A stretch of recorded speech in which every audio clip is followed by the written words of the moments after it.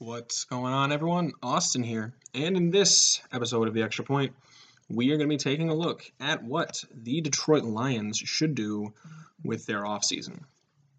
I think the Lions' biggest need, obviously, it's on the defense as far as immediate impact. Now, I do not believe Jared Goff is the quarterback of the future for this team. So that being said, I'm not going to try to build up the offense too much yet. Some of that is because, we don't know who the quarterback is going to be for this team.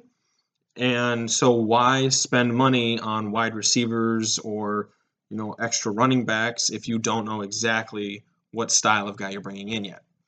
Now, the Detroit Lions have a pretty bad defense, and so that's what I'd look to build up right now, starting with defensive ends and linebackers, and then just everywhere in the secondary. They need help right there. Then I would look to, add wide receivers because Brad Holmes is an excellent, wide receiver evaluator. He's really good at finding guys late in the draft, sleeper picks at wide receiver, and then prep for the quarterback of the future. So, drafting or, signing young long-term guards because they seem to be set at tackle, center, and tackle. Now they're free agents. They're pretty lucky on their free agents this year. There's pretty much nobody that they're gonna want to really sign to a super big deal. If I'm not mistaken, they just recently re-signed the wide receiver. What's his name? I know it's not Quintez Cephas. It is. I think it was the guy that came over from that came to the team from the Rams, Josh Reynolds. I think they just re-signed him to a 2-year deal.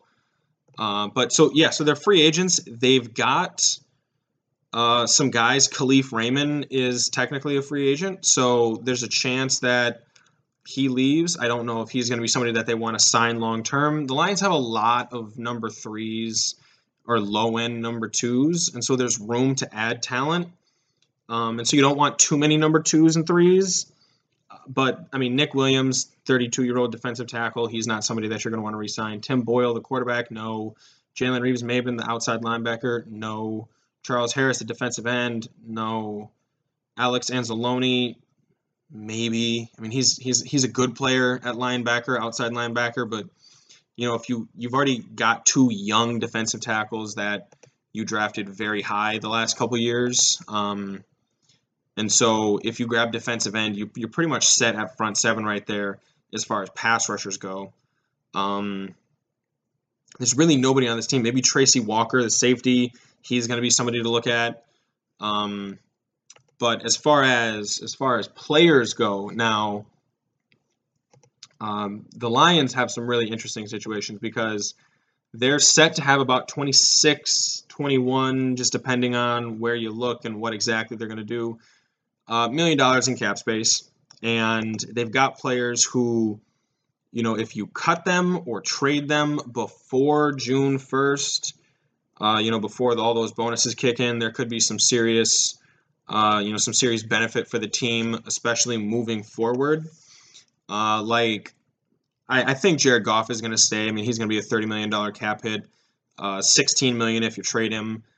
Trey Flowers, you could save 12 out of the $23 million that he's owed. If you traded him, I don't know if it's worth it, but I definitely don't want him long term necessarily. You want to keep Taylor Decker. You're going to keep Romeo Okwara for now. Jeffrey Okudah is just a guy, and then after this, really, as far as a cap hit, I would look to move Big V, the guard Halapalu Vaitai from the guy that they got signed in free agency from Philadelphia. Basically just get him off the books. He's not the guy, but they've got young guys. They've got Frank Ragnow on the offensive line, T.J. Hawkinson at tight end, Penei Sewell on the offensive line, Jamal Williams at running back, and DeAndre Swift at running back. Those are 2 really good running backs moving forward. I don't know if either of them are number one per se, but this is a good looking team building for the future. As far as draft picks go, they're pretty set up in the draft. Let me take a look at this really quickly. So they've got there's no way that's accurate.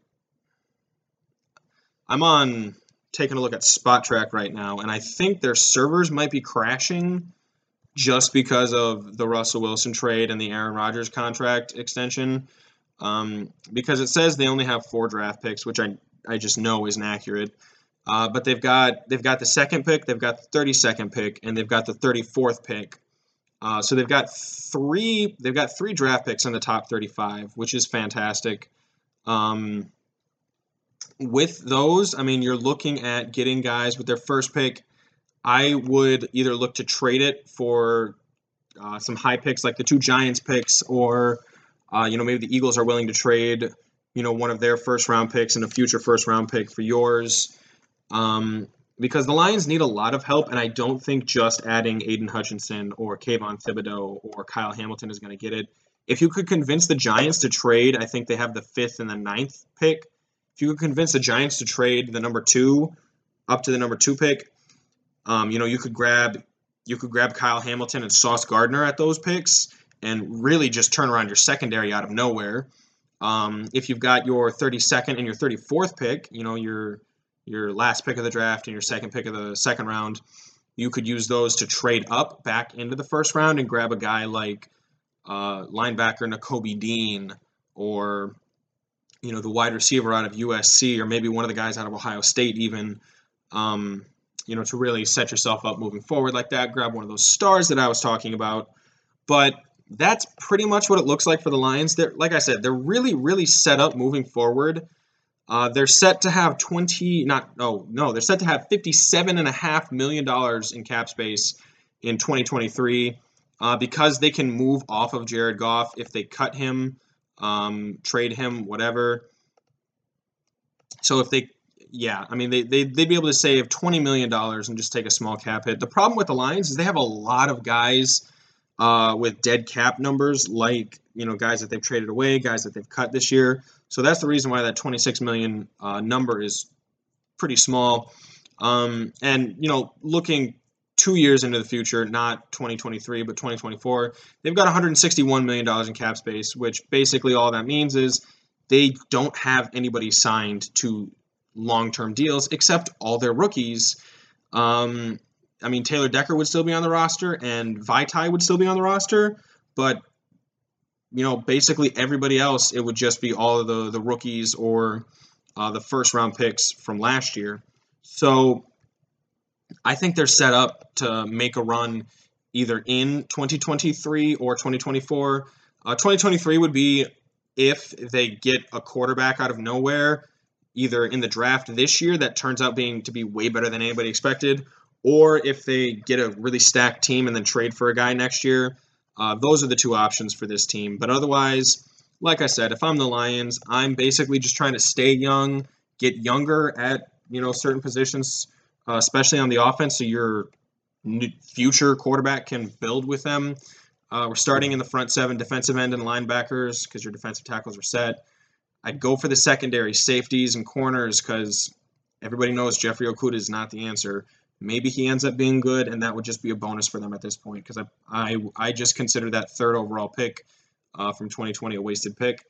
And then you've got, was it 2020? Because he played the 2020, missed 2021. Yeah. And then, you've got your wide receivers, your guards, all basically setting up for your quarterback of the future.